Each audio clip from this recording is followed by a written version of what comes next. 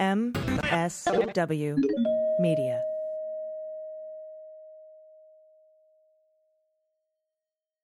News with swearing. Daily beans, daily beans. Daily beans, daily beans. Hello and welcome to the Daily Beans for Friday, November 5th, 2021. Today, we have new details about the investigation into Rudy Giuliani. The special counsel John Durham has indicted a Russian source for the Steele dossier. A federal judge hears arguments in the Trump National Archives executive privilege case. The January 6th committee chair, Benny Thompson, says he's signed about 20 new subpoenas. Smartmatic has a couple of new lawsuits. And the Manhattan District Attorney has impaneled a new 6-month special grand jury in the Trump Organization probe. I'm your host, Allison Gill. Hello, everyone. It is AG, Allison Gill. Dana is out today and next week, but Amy Carrero will be joining me for the good news later in the episode. She's been gone doing, movie star stuff, but she's back now. And I'll also be talking today with the host of Justice Matters, Glenn Kirschner, who was in the courtroom during the Trump executive privilege National Archives hearing today. So we'll get a firsthand account of what went down with that federal judge. And this weekend, you will definitely want to check out Mueller, She Wrote and the MSW Book Club. For the MSW Book Club, we are beginning the Alexander Vindman book, Here Right Matters. And for Mueller, She Wrote, you're going to find out as soon as we start to get into the hot notes why you're going to want to listen to Mueller, She Wrote this weekend. Today was a big news day for all things Mueller and Trump Russia. So stick around, stay tuned. We do have a lot to get to, so let's hit the hot notes. Hot notes. All right, such a massive news day. I don't even know where to begin, other than to tell you that the Durham indictment you heard about today is bullshit, and I'll be going over it in depth with some thoughts from former Assistant Director of the FBI for Counterintelligence and host of the Bureau podcast, Frank Figliuzzi, on this weekend's Mueller, She Wrote. We're going to have that discussion. I'm going to go in depth into the actual indictment. We're going to talk to Frank about it, too.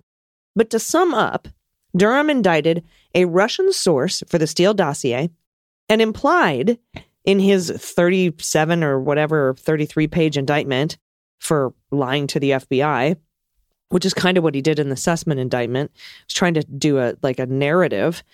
He indicted this Russian source and implied that the Steele dossier, was somehow the catalyst for opening Crossfire Hurricane, the Trump-Russia probe, and the Mueller investigation, and the Carter Page FISA warrant. And as we know, the Department of Justice Inspector General has debunked all of that. Those were all false narratives pushed forward by the Trump campaign, then Bill Barr, and even a little bit by Rod Rosenstein. So anyway, we know the Steele dossier didn't play any substantial role in the investigations or that FISA warrant being obtained. In fact, the lie that Durham is indicting this guy for happened over a year after the Russia probe was opened. We have, yet again, a wordy political indictment with no substance and no materiality. But that's not the point, right? All Durham has to do is make the indictments. He doesn't have to win them. Just sort of like make the announcement of the investigation into Burisma and Biden. Zelensky, just make the announcement. You don't have to do it. Or, hey, Department of Justice, just say the election was corrupt. You don't even actually have to have proof or anything. This is the way. This is the way it goes. I'm also curious as to what grand jury is going along with these. I mean, I know I've heard a grand jury will indict a ham sandwich, but this is so far beyond ham sandwich. Either way, neither of these indictments are based in fact or law. They will not survive. And again, we'll be going over it in depth on Mueller, She Wrote this Sunday. Another lead story that I will cover on Mueller, She Wrote is from The Guardian and the intrepid reporter Murray Wass. The high-profile federal criminal investigation of Rudy Giuliani in recent days has zeroed in on evidence in the spring of 2019 that 3 Ukrainian government prosecutors agreed to award contracts valued in the hundreds of thousands of dollars to Rudy Giuliani and 2 other American attorneys, also known as Tonzig and DeGeneva, as a way to gain political and personal influence with the Trump administration. Wass goes on to say federal investigators believe Giuliani and the 2 attorneys who worked closely with him, that's Tonzig and DeGeneva, probably violated federal transparency laws. That's the FARA laws that we talk about that require foreign agents to register with the Department of Justice and fully disclose details of each such action they undertook on behalf of foreign interests. Federal prosecutors in the Southern District have compiled a list of more than 24 specific acts by Giuliani, Tonzig, and Agenova on how to advance the personal and political interests of a group of Ukrainian prosecutors and political factions in Ukraine with which they were aligned. That's news. That's brand new. And there's so much to this story. So please, again, join me this Sunday for Mueller, She Wrote. I'm going to go down and break this all down in detail. Also, today, Smartmatic, that voting technology company that's suing Fox News, some of its hosts and a pro-Trump lawyer, Rudy Giuliani and Sidney Powell, for example, for defamation, is now adding Newsmax and OAN, One America News Network, to the list of people they're suing. Smartmatic's lawyers filed defamation suits against the two hard-right TV networks on Wednesday, the one-year anniversary of Election Day 2020. Quote, despite claims to provide viewers with honest, unbiased reporting, these outlets victimized Smartmatic by spreading false information about the company following last year's election, all in their efforts to increase viewership and revenue. That's J. Eric Connolly, one of the attorneys representing Smartmatic, commenting there. Smartmatic filed suit against Newsmax Media in Superior Court in Delaware. The lawsuit charged that Newsmax published dozens of reports indicating that Smartmatic participated in a criminal conspiracy to rig and steal the 2020 U.S. election, and that its technology and software were used to switch votes from Trump to Biden. Smartmatic said in the lawsuits that both networks are responsible for disinformation campaigns that harmed Smartmatic and negatively impacted the company's business. This is the same charge Smartmatic leveled at Fox News in February when it filed a defamation suit against the network for $2.7 billion with a B. Fox has sought to get that suit dismissed. Another voting tech company, Dominion, as we know, filed defamation suits against those two networks in August. Dominion previously sued Fox in March. And Democratic Rep. Benny Thompson, the chair of the House Select Committee investigating the January 6th attack on the Capitol, told reporters that he signed about 20 subpoenas recently and that they are going out, quote unquote, soon, possibly by Friday, today. Thompson would not confirm if John Eastman was among those who had been subpoenaed, but said that the next batch of subpoenas, some of the people have been written about and some of the people haven't been written about. I wonder who's on this list that we haven't heard of. That'll be interesting. Asked if there are any lawmakers the committee is planning to subpoena, Thompson said not yet. Interesting. And finally, the Manhattan District Attorney has convened a second special grand jury to hear evidence about the Trump Organization's financial practices and potentially to vote on criminal charges. And that's according to people with knowledge of the matter. An earlier grand jury, convened this spring in Manhattan, returned felony indictments against two Trump companies and Trump's longtime chief financial officer, Alan Weisselberg, charging them with tax evasion. It's unclear whether the grand jury is still hearing evidence about the Trump Organization. The new grand jury is assigned to meet 3 days a week over 6 months, same as this other one. That's according to people familiar with the grand jury. It was expected to hear evidence on Thursday, meeting in Manhattan Surrogate's Court, usually a forum for disputes over the estates of the deceased, because the criminal court buildings are jammed with a rush of post-pandemic trials. Another person familiar with the matter said the second grand jury was expected to examine how Donald and his company valued its assets. The people familiar spoke on the condition of anonymity. That appears to be a separate issue from the one described in indictments from the first grand jury, which dealt with allegations of that Weisselberg and Trump evaded taxes on their payroll by systematically hiding some of their compensation from the IRS, basically handing people bags of money. The second grand jury's term indicates that it could outlast Cy Vance's tenure. He leaves office at the end of the year. And his successor is Alvin Bragg, supposed to take over January 1st. Vance declined to comment Thursday. Bragg previously declined to talk about the Trump case while campaigning. We know New York Attorney General Tish James, who has joined forces with Vance, said in a court filing last year her office was investigating Trump's valuations of 3 properties, a Los Angeles golf course, a Manhattan office building, and an estate in suburban New York called Seven Springs.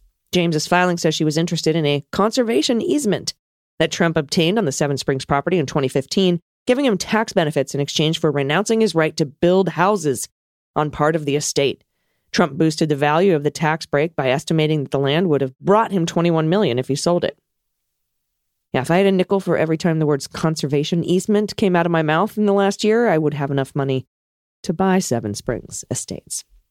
Tish James also indicated in the filing last year that she was interested in valuations of Trump's golf course in Los Angeles, where in 2014, Trump obtained a conservation easement that he said lowered the property value by $25 million. James did not say why she was interested in Trump's office building at 40 Wall Street in Manhattan.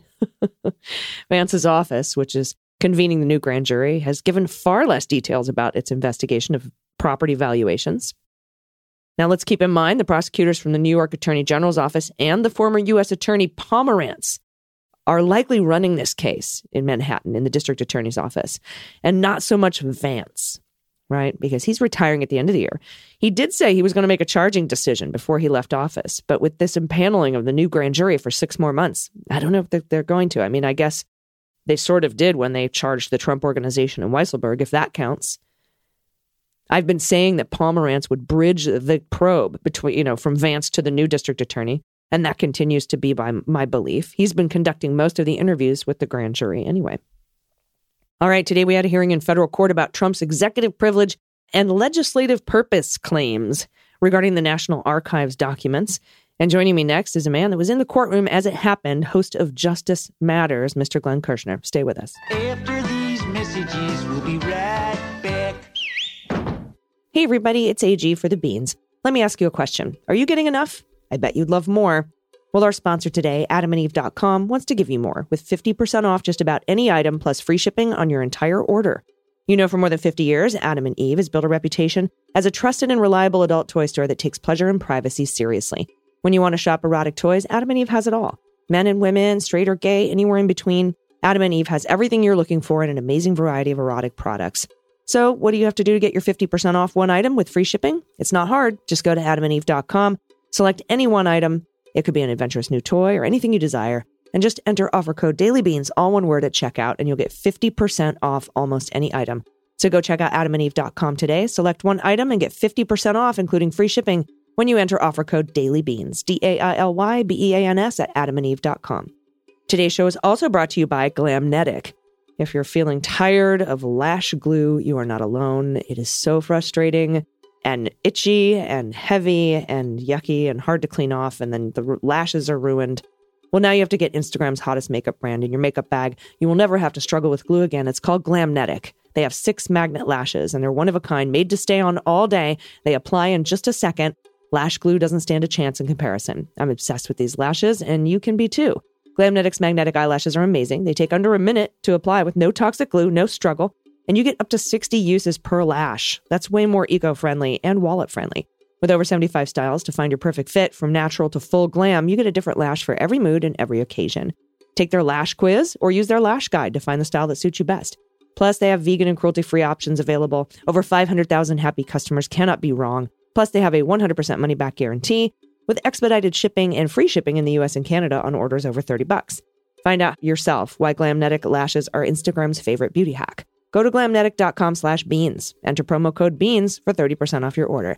The code is only available for you. This glamnetic.com/beans and enter promo code BEANS at checkout for 30% off. I promise these lashes literally apply themselves. Everybody, welcome back. I'm happy to be joined today by the host of Justice Matters, Mr. Glenn Kirschner, former federal prosecutor for, just a couple of years, right, Glenn? A few decades, but yeah, who's counting? We all are, actually. We're all counting. Talking about counting, I want to talk to you about Bannon. But first, you were in the courtroom today as we had the what people have been calling the Trump executive privilege hearing, but which is really more of a legislative purpose hearing, isn't it? Yeah, but of course, there clearly is a legislative purpose for what Congress is doing, what it's investigating. And Judge Tanya Chutkan, who I know from trying murder cases against her back in the day, we used to tangle in Superior Court, and she was a great public defender. She's a strong, smart, fearless attorney. She's going to get this litigation right. And importantly, she's doing it at light speed. She's not letting the nefarious litigant, Donald Trump, weaponize the delay.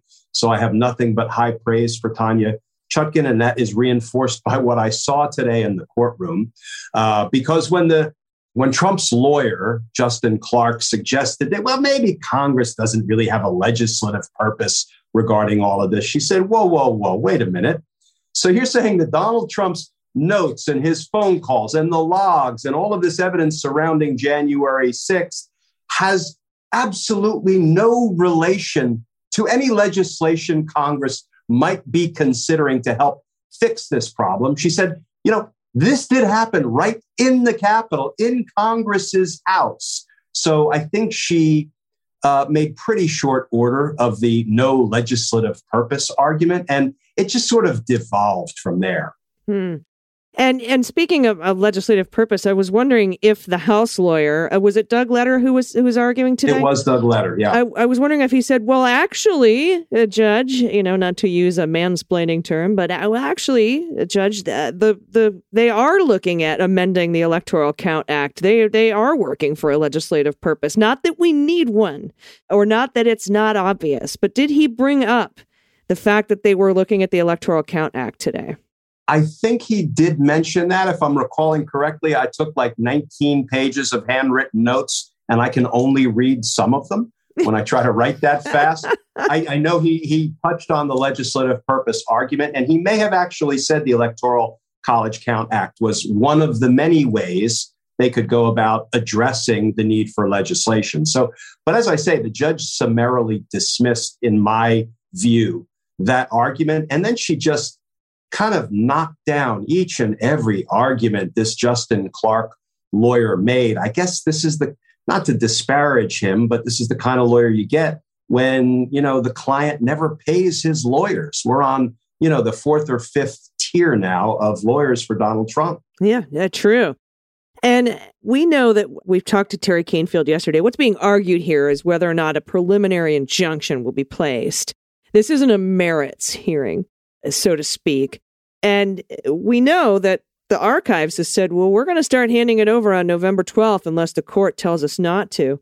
I think Donald is facing a real timing problem here, but I can see the courts bend over backwards as they have in the past to say, we will give you enough time to file your appeal. We will grant an emergency injunctive relief, even though that's very rare and probably shouldn't be done in this case because he's not the sitting president anymore.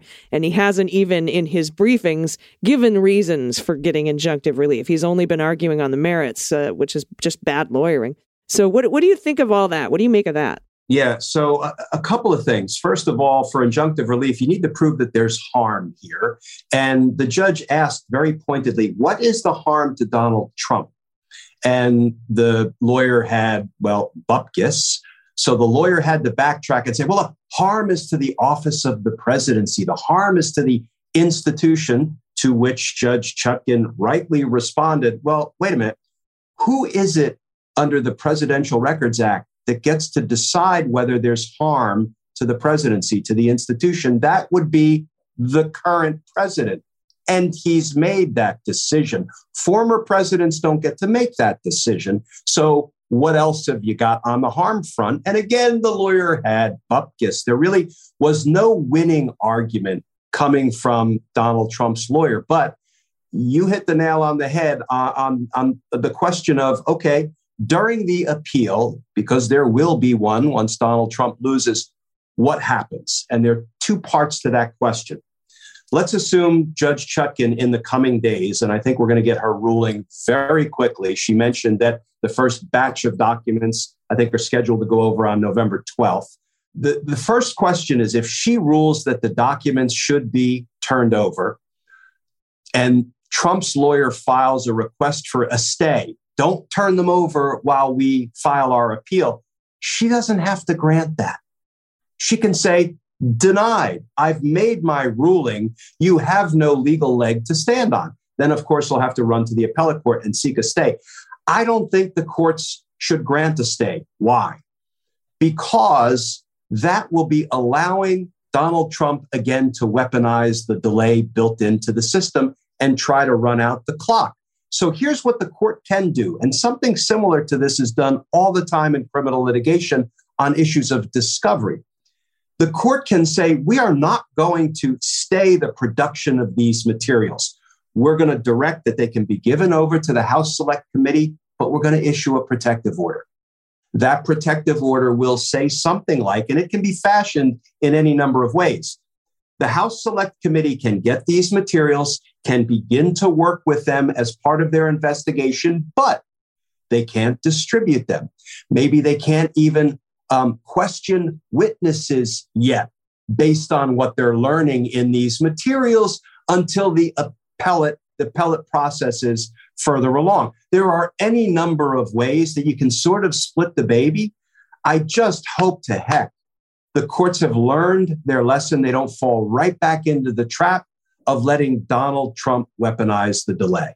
Yeah, no, agreed. And I think he has less of a leg to stand on as he's not the current sitting president, as he did with his previous legislative purpose arguments in the Mazars case or the tax case with the House Ways and Means Committee, which doesn't require any legislative purpose, but he was still able to languish that in the courts and run the clock out. I have a couple more questions for you with regards to this and Bannon and how they might be connected, but I have to take a quick break. Will you stay with me? I will. Thank you. We'll be right back. Hey, everybody, it's AG, and this Helping of Beans is brought to you by Let Us Grow.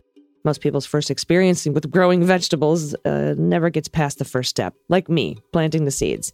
Because of this, most people just revert back to buying their produce at the grocery store, like me, and wondering if it's really good for them. It's not. Let Us Grow is here to help you with a hydroponic garden that can easily grow fruits and veggies. No green thumb is required.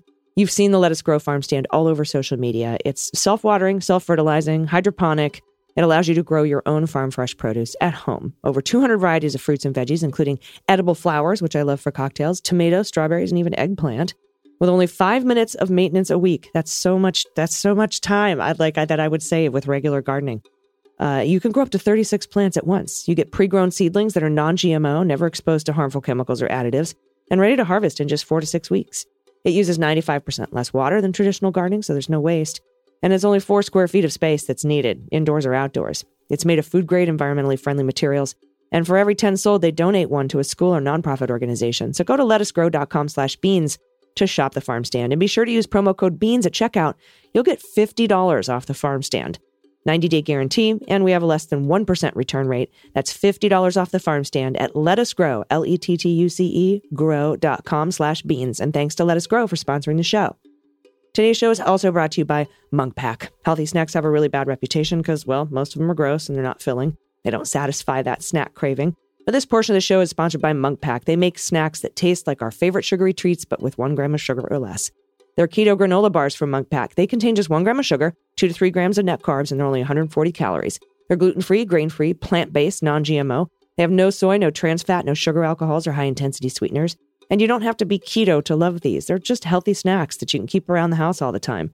They come in delicious flavors like coconut cocoa chip, peanut butter, and blueberry almond vanilla. My favorite right now is the coconut cocoa chip. It's a great combination with the chocolate and the coconut. The chewy texture is amazing. And there's no high-intensity sweetener or weird aftertaste. So try it for yourself and you'll see. Good, clean, delicious snacks. And we have a special deal for you. Get 20% off your first purchase of any Munk Pack product by visiting monkpack.com, entering code DailyBeans, all one word at checkout. Munk Pack is so confident, and they have a 100% satisfaction guarantee. So if you don't like it for any reason, they'll exchange the product or refund your money, whichever you prefer. So there's no risk here. To get started, just go to monkpack, munkpack.com, select any product, enter the code DailyBeans, all one word at checkout, and save 20% off your purchase. Munk Pack, delicious, nutritious food you can count on, and we thank them for sponsoring the show. Everybody, welcome back. We're talking with the host of Justice Matters, Mr. Glenn Kirschner. Glenn, before the break, I had mentioned that Bannon might be involved in this as well, because I had heard rumors, and I think I talked to you offline, and also our friend Hugo Lowell from The Guardian had heard rumblings within the Congress or the Select Committee that the Department of Justice, with regards to the Bannon criminal referral for contempt of Congress, was perhaps delaying indictment until a court ruled on a legislative purpose. Now, a Bannon legislative purpose would be different from a Trump legislative purpose, but not anymore. And the reason is because in the Department of Justice filing in this Trump case, in the Trump executive privilege case, as they're calling it, the National Archives case, they mentioned Bannon and how he wanted to stop the Electoral Count. And they also, we know that the committee is looking at the Electoral Count Act. So I think if there is any delay whatsoever in indicting Bannon, which I know we're doing an indictment watch on Bannon, I think the only thing they might be waiting for is a ruling from this court, if they're waiting for anything at all. Yeah, and I think we are always trying to find some common sense reason for the delay that is unacceptable, the delay that is dangerous to our democracy. And this is what we have come up with recently. And it may very well be they are waiting for that outcome on the legislative purpose issue. I think if they are, they're wrong. Not only are they wrong, I think they're dead wrong, because what you do when somebody is in contempt of Congress, voted in contempt of Congress, referred for criminal prosecution, the federal law says that matter shall be presented to the grand jury for its action. And the only reasonable action of the grand jury would be to indict him. Then, in his defense, if he wants to argue the legislative purpose or the executive privilege or anything else, let him do it. He will lose. Hands down, he will lose. But that's not a good reason to front load delay while you try to do some legal navel-gazing and troubleshoot what might happen after you indict Steve Bannon. No, let's get the justice show on the road. Let's indict Steve Bannon. Let's have some respect for Congress's power and authority to enforce its own subpoenas and make some progress toward investigating the attack on our democracy. Enough with the legal navel-gazing, if in fact that's what's going on, and that's what's holding up a Bannon indictment. Right. If that's what's going on, and we should emphasize that. And I've said the same thing. I think that there's T crossing and I dotting, and then there's extreme T crossing and I, where you try to come up with every possible scenario when you don't need it. You know, I've been saying, hey, you don't just indict people and then ask questions later. But here we have a clear violation of the law. Just point blank. It is illegal. And like you said, I think it undermines the power, the constitutionally granted power that Congress has to do this. And it's this whole sort of, in the last year, a few years, we've seen this wedge driven in between the power of the executive and the power of Congress. And they're supposed to be co-equal branches of government. And this just would, if that's what's happening, would just make that wedge a little bit bigger, in my opinion. And Congress neuters itself every time, I call them the treasonous 202 that voted against enforcing their own subpoena. They're neutering themselves. They're saying, please take our power. We're really a second-class branch of government, not co-equal. And, that may feel good in the moment because you think you're retaining some of Donald Trump's base, but boy, are you going to lose in the long run. You're giving away your own power. Yeah, although I will say that, Republicans, at least the new party, the Trump Republicans, are hell-bent on destroying government. And I think that they're more about an all-powerful executive and less about a co-equal branch, even if that means themselves. I don't know. Maybe I'm incorrect. But you know what? Dictators don't have the time of day for co-equal branches of government. So they really want Donald Trump or the next autocrat coming up behind him. Well, you know what? They might as well give up all power. Yeah, true. Absolutely true. I thank you, sir. And it must have been just kind of amazing to be back in the court with the judge that you used to try murders against. Yeah, it was fun. And I missed the court. And, it's funny. I was talking to the head administrator of the court today because people are still dialing in because they don't realize court is open again. But even he was saying, will you spread the word that court's open? Because, we like it when people come to these public proceedings. All right, everybody, hear that? Court's open.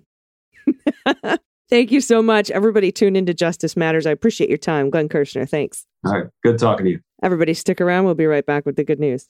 Hey, everybody, it's AG bringing you the Daily Beans. And this segment of the show is sponsored by Upstart. With a credit balance hanging over your head month after month with high interest, it seems like you're in a never-ending cycle of debt without any relief, because you are. With those high interest rates, you just make the minimum payment. The balance doesn't budge. But you can make that final payment with Upstart and take control of your debt. It's easy to pay off your debt with an online personal loan with Upstart. Over 1 million people have used Upstart to consolidate high-interest credit cards, pay off high-interest debt, or student loans or fund personal expenses with one fixed monthly payment. Upstart looks beyond your credit history to find you a better loan rate by considering other factors like your income or employment history. And you can check your rate free right now in just a couple of minutes without impacting your credit score. It's a soft pull. And, they can fund you as fast as one business day after accepting your loan on loans from $1,000 to $50,000. It's awesome. Find out how Upstart can lower your monthly payment today when you go to upstart.com/dailybeans. That's upstart.com/dailybeans. Please use our URL to let them know we sent you. Loan amounts will be determined based on your credit, income, and other certain information provided in your loan application. That's upstart.com/dailybeans. And today's show is also brought to you by Hunter Douglas. They make amazing blinds and window treatments. I just recently did some remodeling stuff, and I absolutely loved the Hunter Douglas experience. They have these innovative window shade designs, gorgeous fabrics, and a control system, which is so advanced, I can program it to automatically adjust throughout the day. It's the way the shade sometimes diffuses the harsh light. That's amazing. It's got a beautiful glow across the room. Or I can enjoy the view outside while people can't see in. Or maybe it's the superior insulation they provide, keeps us warmer in the winter, cooler in the summer. Lowered my utility bills, so I'm putting less of a strain on the grid.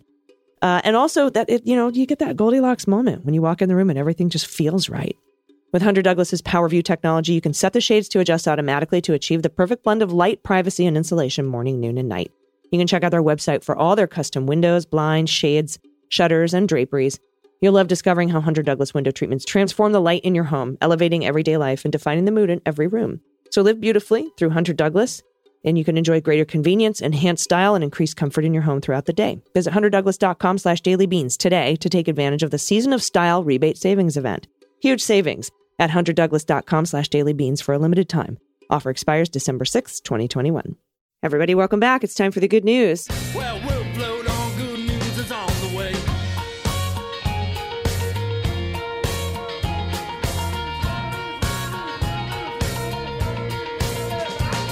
OMG, joining me today for the good news. I haven't seen you in forever. Is Amy Carrero. Hi, it's been 2 months. It has 2 months been too so many. long. You've been doing movie star stuff, and that's cool. It was cool, but I did miss my beans, I have to say. But I was just telling you I was in Savannah for 2 months, and I'm happy to be back here. It was very beautiful, but lots of non-masks. Yeah. But no one on the production caught COVID, so I think everybody, because we were all vaccinated, so that's good. So vaccines work. Yeah. Get vaccinated. The productions have like pretty strict rules Yeah. for testing and COVID and masks and stuff. So Yep, I always felt super safe when I was on set recently for doing a thing that I'll talk about. You can't say it. Well, I want to know. It wasn't with like Ryan Reynolds or anything. I'm just saying, it doesn't have to be with Ryan Reynolds to be exciting and very hot. Although it helps. It does help, I have to say. It does help. I'm sure that he, expressed like, hey, wow, I heard you've been on the Daily Beans before. Will you tell AG that I'm absolutely madly in love with her and stuff? And I was like, you stop it, Ryan. You're married. I'm not going to be a part of this. You write her if you want to. Yeah. Don't be the middle person between that kind of, you don't need that love triangle. I don't. He did slip me a note. He was like, AG, I love you so much. And I was like, look, I'm not going to give it to her, but I will tell her about it on the air. Thank you. I appreciate that. Thanks, Ryan. Maybe in another life, baby. Yeah, maybe you'll get lucky next time.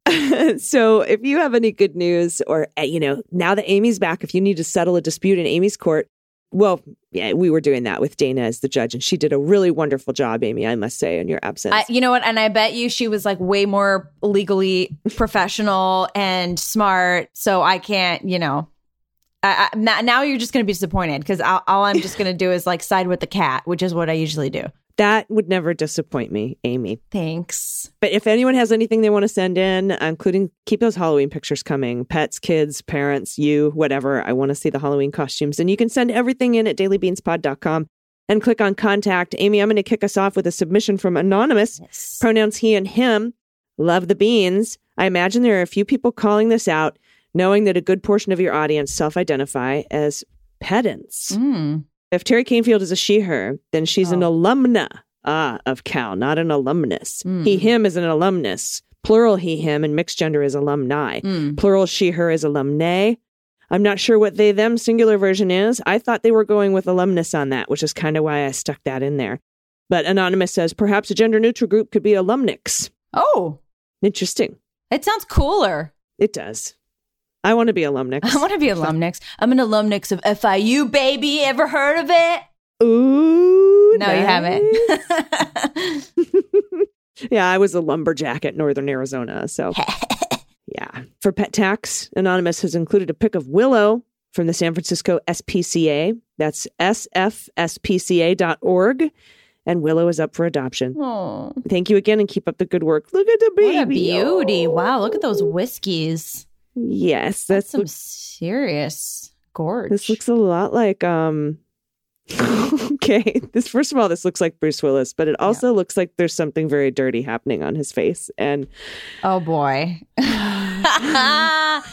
Yeah, I'm like, how are those whiskers sticking up so just so? And now I want this cat just Yeah, for that reason. Yeah, it's very good. Oh, Dirty this cat. is a beauty. This is a beauty. This would be an instant Instagram star. For sure. I can Willow tell you, is a lady in the streets, but a freak in the sheets. That's outdated. We got to come up with something better than that. You know, as soon as it came out of my mouth, I'm like, that's not right. Yeah. So we got to come up with something better, like very sweet looking, but has a, dirty side. Which, Right. Definitely. Wily. This is a wily cat. Wily And Willow. I love her. Love her, love her. Okay, next up from Ashley, pronouns she, her, submitting our adult Halloween fuckery. We spent Halloween with friends in Bonner County, Idaho. This is in the Idaho Panhandle, and like most of the red states, does not believe that COVID exists. Enter the husbands, aka a plague doctor, and death. The best part, they did not plan these costumes. They were purchased at completely different times. No way. Oh my gosh. That's amazing. That's really good. That's really These are good. The gloves are cool with the extra long fingies. There's just something about that plague mask that really just freaks me out. It's creepy, right? It's Freaks me out. creepy. Yeah. Yeah. The bird beaky thing. Yeah. Ooh. Whew, chills. Next up from Emily, pronouns she and her. Hi, Allison, Dana, and Amy. I got some good news last week that had me buzzing with excitement ever since, and I'm dying to share it with people, but it doesn't mean much to people other than me yet. I hope that you and the audience will help validate my feelings. I'm a self-published author. My children's book came out in late 2019. I'm very proud of the work, but it can be hard for self-published works to get noticed in the crowd. They're often dismissed for being inferior to traditionally published books, but a lot of work went into this. I originally wrote the text in 2013, then workshopped it for years in a writing critique group. I finally found an artist, a local friend, who spent 2 years creating really beautiful watercolor illustrations. I researched publishers, agonized over the layout, made sure the print quality was good. 2020 was supposed to be a year of promotion and school author visits, but life had different ideas. I'm making this story too long, but back in May, I discovered a contest just for self-published authors of all genres and submitted my book via PDF, as was requested. The winners will not be announced until February 2022, so I've resigned myself to waiting that long for any news. But last week, I got an email stating that my book is doing well, is advancing to the next round, and requesting a physical copy of the book be mailed to the contest headquarters. I have mailed it off and realized I still have to wait until February to hear the results, but the fact that out of over 2,000 entries, mine is still being considered gives me great hope and encouragement. Thanks for listening. I'm submitting a picture of Ruby, the double doodle, which is a labradoodle golden doodle mix. Oh. Holy shit, double doodle. Double doodle. But not in the scorpion Halloween costume my son picked out for her, as she would not keep it on. I'm also attaching pictures of my kids in their Halloween costumes. My 9-year-old came up with a very clever costume. Can you guess what she is? Answer below. Oh, all right, let's see. So here's the double doodle. Look at the long legs. Long legs. Baby. Not as curly as I expected, but just as cute. She is. I know what she is. Immediately, I know what she is. She's very smart. She's the lion, the witch, and the wardrobe. Look at that. Wow. That's awesome. That's really cool. Oh my gosh. Okay, so fun fact about me. When I used to do community theater in Miami, Florida, my very first play was The Lion, the Witch, and the Wardrobe, and I played a statue. Of course you did. And the girl next to me, we're supposed to stay in the same position for like 20 minutes. She was having a bad day and she threw up on stage, and she threw up and went back to her pose. And I was like staring at the bar for about 20 minutes. Dude, she went method on that. Yeah, it was real rough. But anyway, wish I had tape. Oh. And look at these other two, though, the Spider-Man, and then I love this. I love these outfits. These costumes are adorable. Cuties. Thank you for sending me these. And good job wearing the masks, kiddos. Oh, there's a book. Yep, here's Whirl of a Girl. Oh, what a great name. It is. I love it. And then we have Lion, the Witch, and the Wardrobe, also pictured, or number 6 from the show Number Blocks. I was wondering what that was on Netflix. Awesome. And Spider-Man, thank you for your great show. I missed hearing both of you together last week, but glad you got some time off. That was for Dana, but Amy is back after 2 months. Yay. They've forgotten about me. That's okay. I'm going to get you back. Get you back. Do it. So cool. That's awesome. Okay. Next up from Mimi G. You know what? That's my best friend's name, Mimi G. So I wonder if she's been listening. Oh, no, she doesn't raise horses. So there's that. Okay. Hello, Lady Beans. AG and Dana oohed and awed over pics of a listener's horse in costume in another day's episode. Knowing AG likes horses inspired me to share mine. While not in costume, I wanted to share pics of my horse, Tyler. He's a 16.3 hand thoroughbred, former Holy unsuccessful racehorse. shit. I know. 16.3 What is that? hands. Okay, so that's how you measure a horse, is from the ground to the withers by hands. Right. Oh, And 16.3 is a big, tall horse. I think that's taller than me, and then, which may be. I'm 5'1", so it's not hard. His second career was as a show jumper. I bought him when he was 14 with the intent to compete in hunter jumpers and low-level eventing. He showed very successfully a few times, but I developed back issues and was never able to reach our potential. Given his age, I wouldn't dream of selling him, as the fear of him ending up on a slaughter truck was just too great. While I can't compete like I intended, we've done several hunter pace events. We've fox hunted, and he has loved being a pleasure and lesson horse. He would rather be going over fences than working on the flat. Flat lessons are like driving a 10-year-old Honda, but once we start jumping, all of a sudden he's a Corvette. At this point, they are all baby jumps, but he loves it. He has the most lovely built-in lead changes. Ooh, I don't know what that means either, but it sounds cool. And he always finds the right distance to fences. Horse people will know what this means, she says in parentheses. Tyler is now, oh my gosh, 31 and still going. He has a wonderful work ethic and is a complete gentleman. Don't let the begging face fool you. He gets all the treats he wants. Oh my gosh. Wow, look at that black and white photo. That's beautiful. Horses are just so stunning. Barely a little blaze on there and like almost a star, unless that's just gray hair, because, you know. Oh, look at the baggy face. I love that. Oh, man. So cute. That's so All right, gorgeous. I'm gonna grab the next two here. Yep. Because you have to answer the second one. And first up from AJ, I'm a girl, fresh from Halloween festivities where I was lucky enough to catch a glimpse of the Pope and the Pope's pet dinosaur. Visiting from 6,000 years ago when popes and dinosaurs roamed the earth. Look at the Pope's face, just very benevolent. Just like, yes, here I am with this dinosaur on a leash. That is a benevolent Pope. Yes. And finally, Amy's court is in session. Gung gung. Anonymous groom. Pronouns he and him. Hello, Judge Amy. I'm seeking the court's judgment with regard to a wedding reception seating chart dilemma. Ooh. Uh-oh. Here we go. Sadly, my grandfather and his daughter, my mother, have a very terribly adversarial relationship. It's so bad that I don't think they can be trusted to sit at the same table as each other at my wedding. The problem is, I only have one table for my family. Gah. As the groom. How do I navigate this? We thought about seating Grandpa at the table with the single women and seating my mother at the children's table, but that seems like it may cause more problems.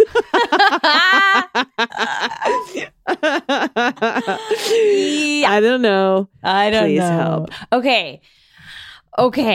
Here's my pitch. Well, there's options. I would say the easiest thing to do, depending on how large your large the family table is, and is it a round table or is it a long table, rectangular table? Here's some options.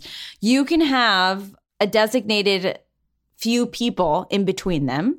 You know what I mean? If it's like one of those round tables that seats 10, I would just put them where they can't really see each other. You know what I mean? Which is not directly across from each other, but like maybe two people in between them, and, you know, have a conversation and say, this is a very important day for me, so get your shit together, you're adults. Or you can split the families up in two tables. And like like a family mix and mingle. Like with the bride's family, you know what I mean? And that way you can just say, I just want people to get to hang out with other family members. I don't know. You can do that. Or, I mean, I don't know. It sounds like your grandpa might enjoy the single ladies table in theory. But then I'm thinking of the actual evening. Weddings are long. Do you want to do that to your friends? Do you want to do that to your grandpa? I don't know. So I think maybe those are your two best options without insulting anybody, is to have, you know, a mix and match would be my go-to, mix and match with other families. Here's how things work in a diabolical Catholic family. And here's what I would do. I would seat them both at the same table. in hopes, you know, with the optimism that maybe they'll make some sort of amends that day. Right. But then the Catholic part of me kicks in and says, if they fight and fuck my day up, I will have that over their heads for the rest of their lives. Yes. That's true. Casino hands. That is how this Catholic would handle that. But I don't know if you're into that sort of diabolical guilt. You know, because to me, that's a win-win. It is a win-win unless you're going to be worried about it the whole night. You know, if it's going to take away from your experience. Also, I don't know, this might be maybe too much to ask of your wedding party, but like, you know, I've been at weddings where, you know, someone has a tough relationship with their parent, and as a member of the bridal party, like, you know, we take turns kind of babysitting the difficult parent, you know, and that's because, listen, I mean, yes, it's the most important thing is for you to have a good time at your wedding. And I think your friends will be happy to switch off and kind of check in and make sure everything's okay. So that's option number 3. Sit him at the front. And also this is the groom. So that sort of diabolical utilization of a family feud to, you know, use over their heads for the rest of their lives, I think works if you're the bride. Right. Like if it's your day, you know, you can do that. But if it's the groom, buddy, I'm with you now, Amy. I think there should be just a handler, an appointed cooler. Yep. Yeah. And a combination of maybe all of those suggestions, you know, do the bride's family and the groom's family half and half, you know, and just keep seat them how they from can't see each other and make sure that there's handlers. Mm-hmm. Yeah, I think that's a good idea. Let us know. I want to know what happens. Yeah. This is so tricky. You know, weddings are already so stressful. And then the worst thing to have to think about is like people not getting along because you're focused on you and your partner and having a good time. And then if you have to worry about someone not getting along or not behaving like adults, that's tough. Yeah, I definitely wouldn't uninvite anybody. No. And, you know, sometimes amazing things happen last minute. Like the trouble family member says, I can't make it last minute. And then you don't have to worry about it. But or they just kind of like grow up for that, you know, 5-hour period of time. I don't know, you know. But yeah, I think that's a good suggestion. Let us know. I'm invested now.